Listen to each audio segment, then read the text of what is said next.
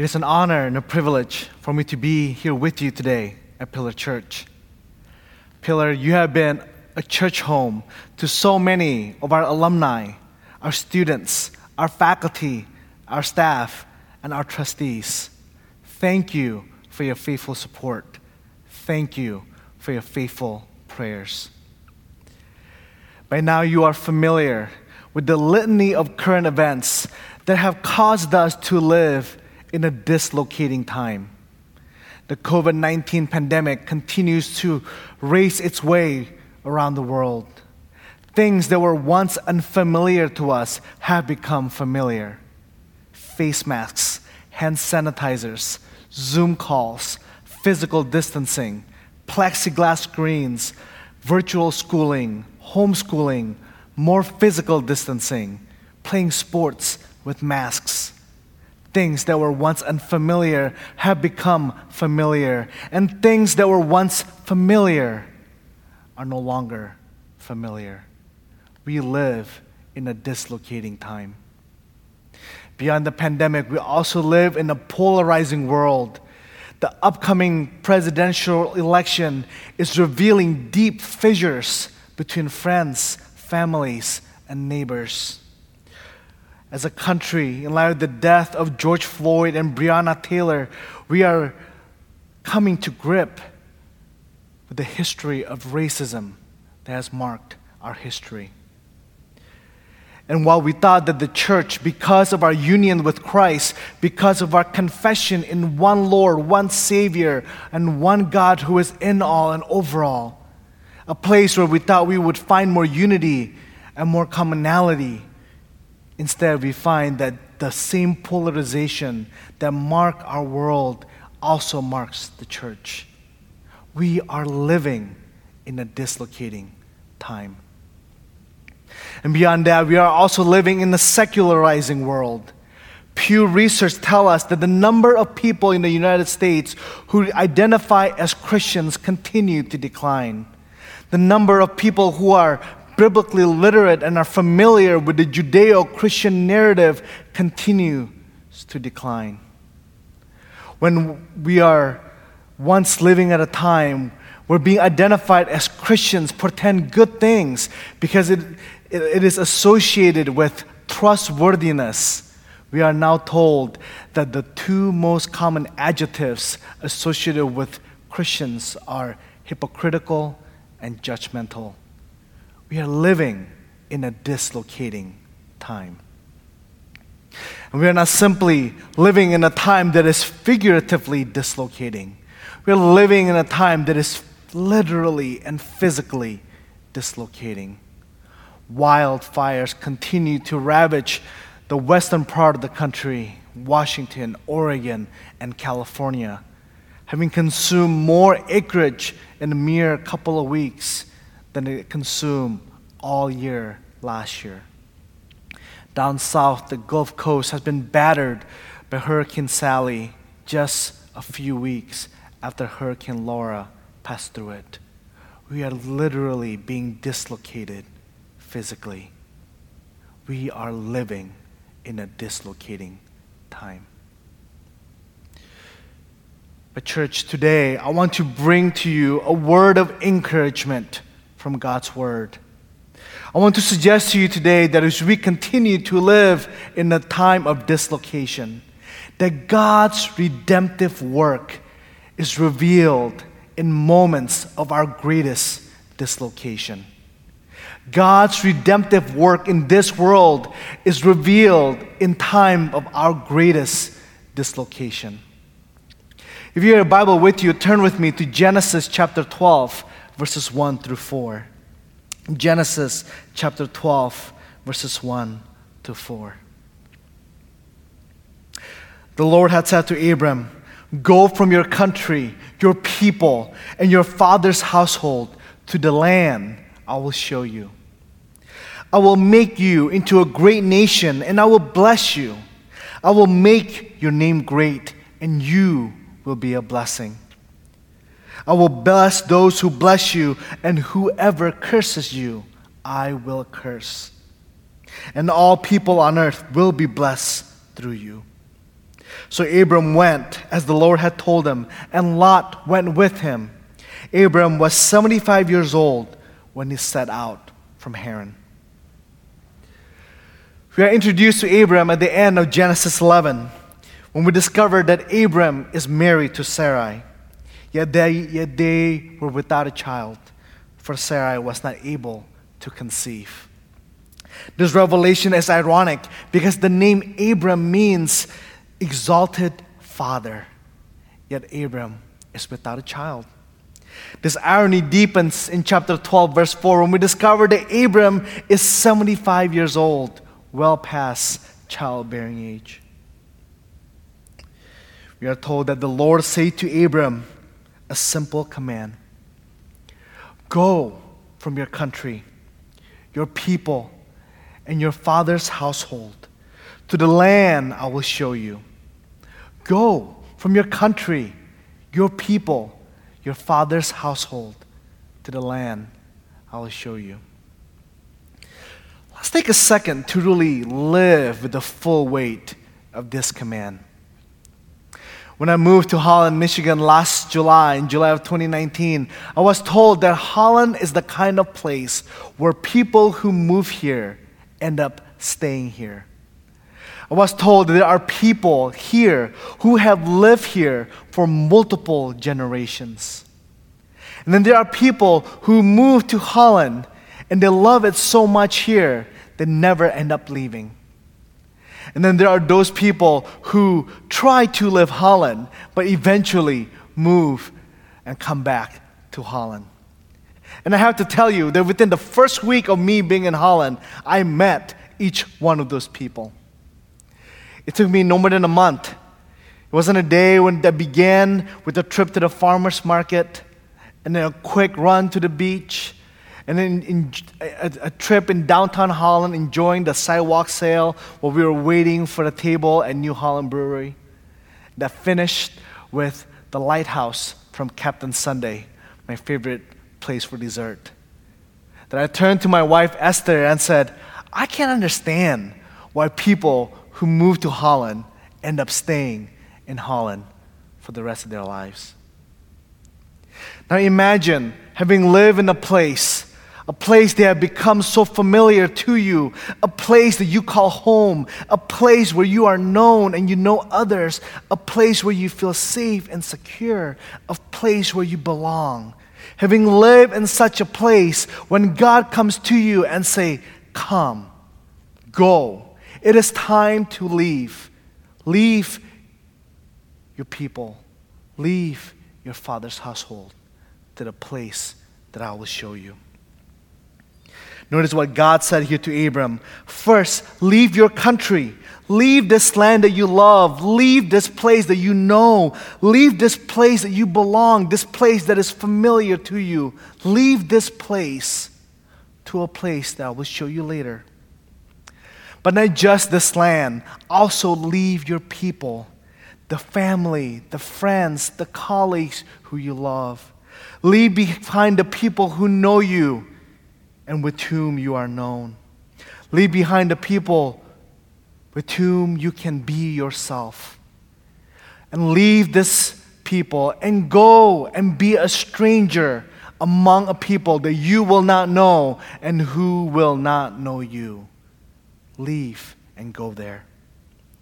And not just your country and your people, but also your father's household. The resources that comes with being a part of your father's home. The inheritance that is due to you. Leave behind the reputation of the family and the access and the advantages that comes from being with your family. Leave all those things behind. In other words, the call of God is for Abraham to leave everything that has been familiar to him up to this point of his life. It is a call to leave behind comfort for discomfort. It is a call to take a step of faith from the known to the unknown. It is a call to total and complete dislocation. And if that's not enough, here comes the really scary part. Not only will you leave all these things behind, you will not even know the plan that I will show you. I will show it to you in due time. But for now, leave the place that you will know and come to the place that you do not know. God did not tell Abraham where he was going, but yet God expects Abraham to get up, to leave everything behind for this unknown destination. Old Testament scholar Walter Brueggemann said this: "The speech of God to this barren family then is a call to abandonment, renunciation, and relinquishment. It is a call for a dangerous departure from the presumed world of norms and security. It is a call of God to total and absolute dislocation." Friends, are you familiar with total and absolute dislocation? It is a dislocation that fundamentally alters your understanding of the world and your understanding of yourself. I'm convinced that moments of dislocation in our lives come in sizes big or small. Perhaps it is a dream of a senior season wiped away, a dream of a championship abruptly taken away. Perhaps it is the deep relationship that is broken away, that have been broken apart because of conflict. Dislocation comes in sizes big and small. Perhaps it is losing a job that you love and never imagined leaving behind. Perhaps it is a betrayal by a spouse who you deeply and utterly love. Perhaps it is estrangement from a son or a daughter for whom you would give up everything. Perhaps it is the closing of a family business to a pandemic that most of us never saw coming. Dislocation comes in sizes big and small. Perhaps it was a dream dash, a dream for which you have given most of your life to. Perhaps it was the loss of a loved one due to an illness. Perhaps it was a life cut too short in unexpected ways. Perhaps it was a day that began just like any other day, yet ended with such devastation that you tried everything within your power to will yourself to wake up, hoping that this was all just a dream. Dislocation comes in sizes big and small. But friends, the encouragement I want to bring to you from the text for today is this: God's redemptive work is most clearly revealed in moments of our greatest dislocation. You see, the call to Abraham that results in his dislocation is immediately followed by a fivefold blessing that changed human history. This moment has in fact been referred to as God's second creation. To the childless one, to the barren one, God declared, "I will make you into a great nation. I will bless you. I will make your name great. I will bless those who bless you, and I will curse those who curse you." In and through the midst of Abraham's greatest moment of dislocation, God enacts his redemptive plan for the world, calling a people to himself, through whom salvation to the whole world is revealed. And you see, this is not just simply the story of Abraham. The story of God's people is indeed the story of the redemptive work of God being revealed in the midst of one dislocation after another. All the patriarchs of Genesis were dislocated.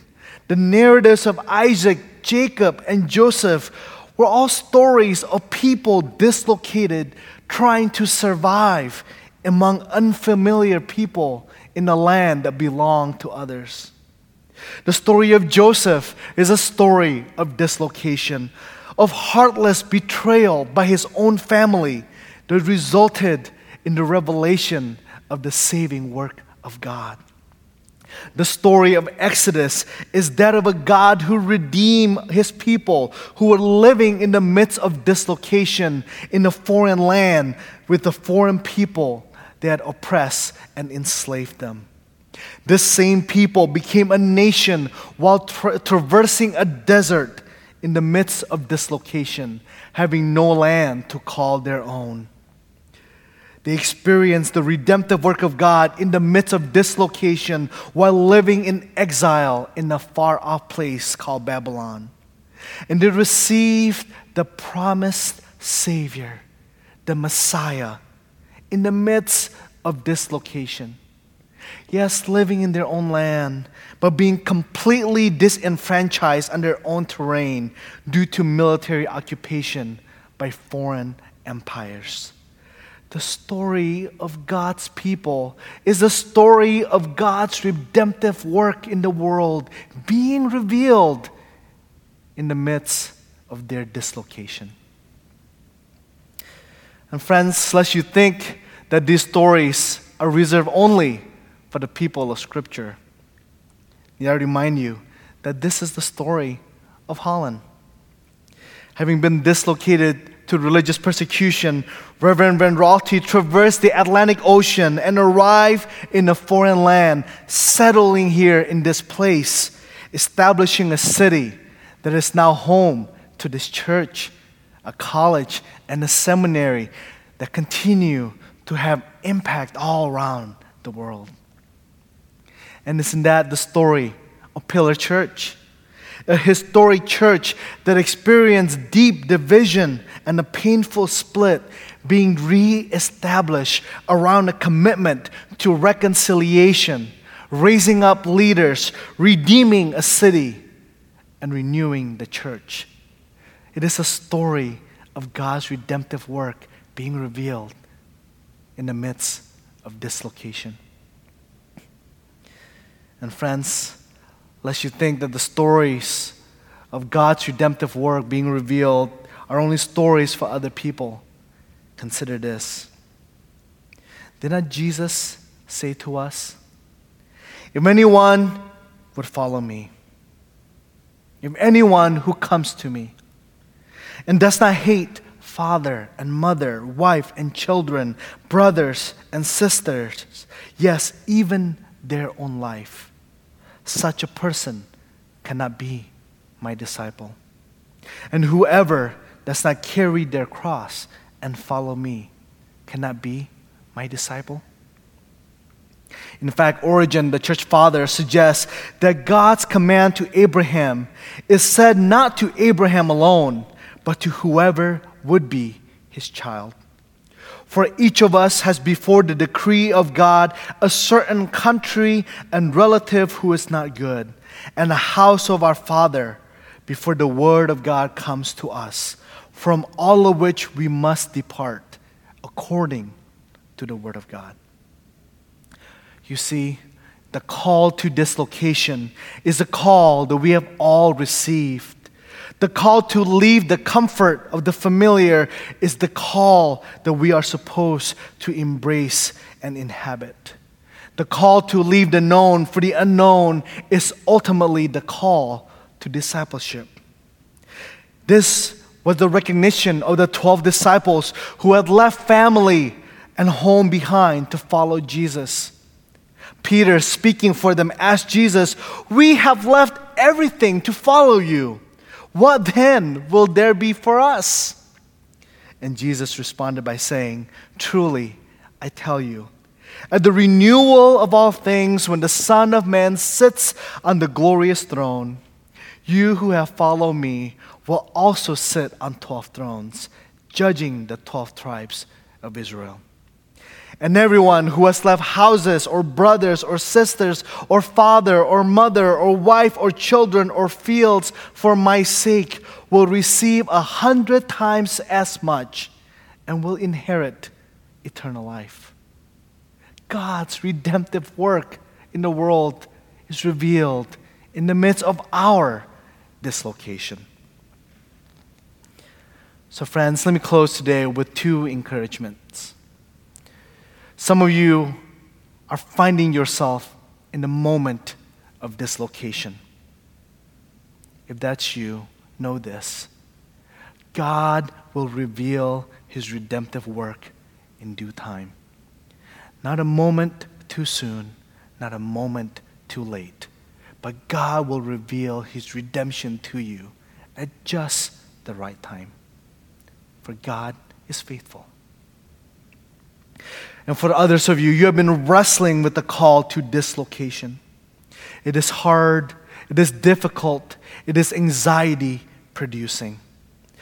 I don't know how Abraham reacted when he received this call from God. I don't know what kind of conversations took place between him and Sarah. I don't know what kind of explanations he had to give to his father and to his brother for why he's leaving them behind. But I do know this: the book of Genesis chose to highlight his total and complete obedience. We are told in verse 4 of chapter 12, "So Abram went as the Lord had told him." And the writer of Hebrews tells us, by faith, Abraham, when called to go to a place he would later receive as his inheritance, obeyed and went, even though he did not know where he was going. May it be so with us. May we persevere in the midst of our dislocation. And may we respond to God's call to dislocation with a single-minded obedience, knowing this: in the midst of our greatest dislocation, God's redemptive work in this world is being revealed. Amen.